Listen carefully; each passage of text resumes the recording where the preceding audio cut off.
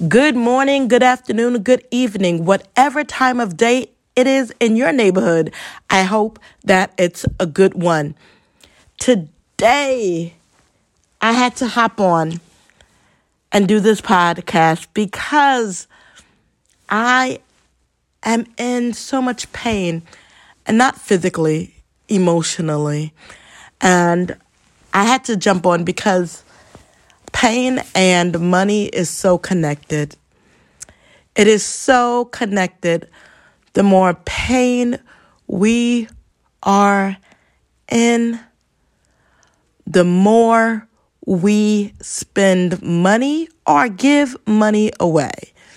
So today, I'm like, okay, I'm in a lot of pain because of family issues.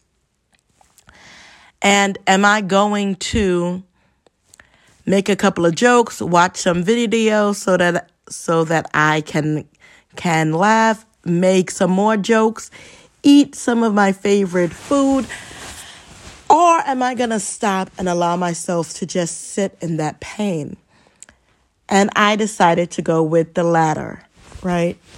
And yes, I did order some good food because, hey, why not? If I'm going to be in pain, let my stomach at least be happy, right? So, what does this have to do with generational wealth? What does this have to do with investing and money and all of that good stuff? It has a lot to do with it. The more that I am observing my family life, the more that I see a direct correlation between spending and giving to pain, right? So whether we are spending to make ourselves feel better, or spending because we are trying to people please, the more pain we are in, the more we are spending, and the less we are growing our money. So, this is a holiday, so we will be spending more time with family. And sometimes it can be rough. So I just had to come on here and just be brutally honest, not with you, but with myself, right? Family can be a painful source. And it's a host of reasons why my family is a painful source. And one of the main reasons, one of the many reasons would be because I am a lesbian. I like to say lesbian. And because of that, it creates problems for other people, which creates pain for me. And I'm not calling out anybody, but because I don't have to do that. But the pain continues in my life because of my ability and my right to love who God has created me to love.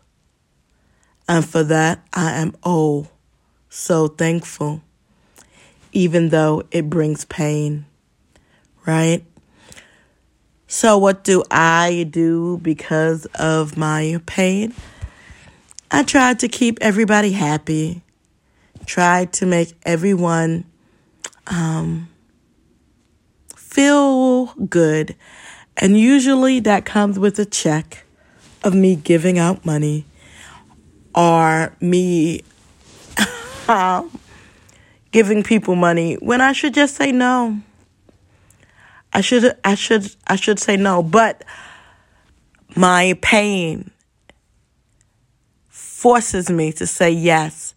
So, because I'm starting a new year, I am focused on sitting with my pain so that I can heal from it and grow through it.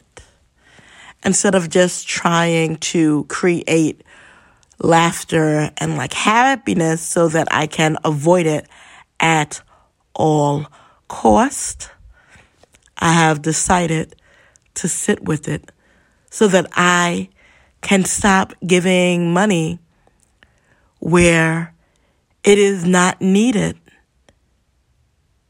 So I am rambling, but I hope that I'm making sense.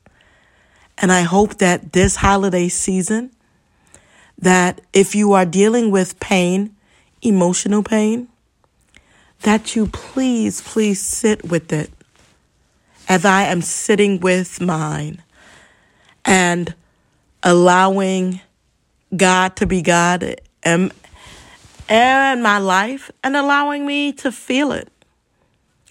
And that alone is sufficient.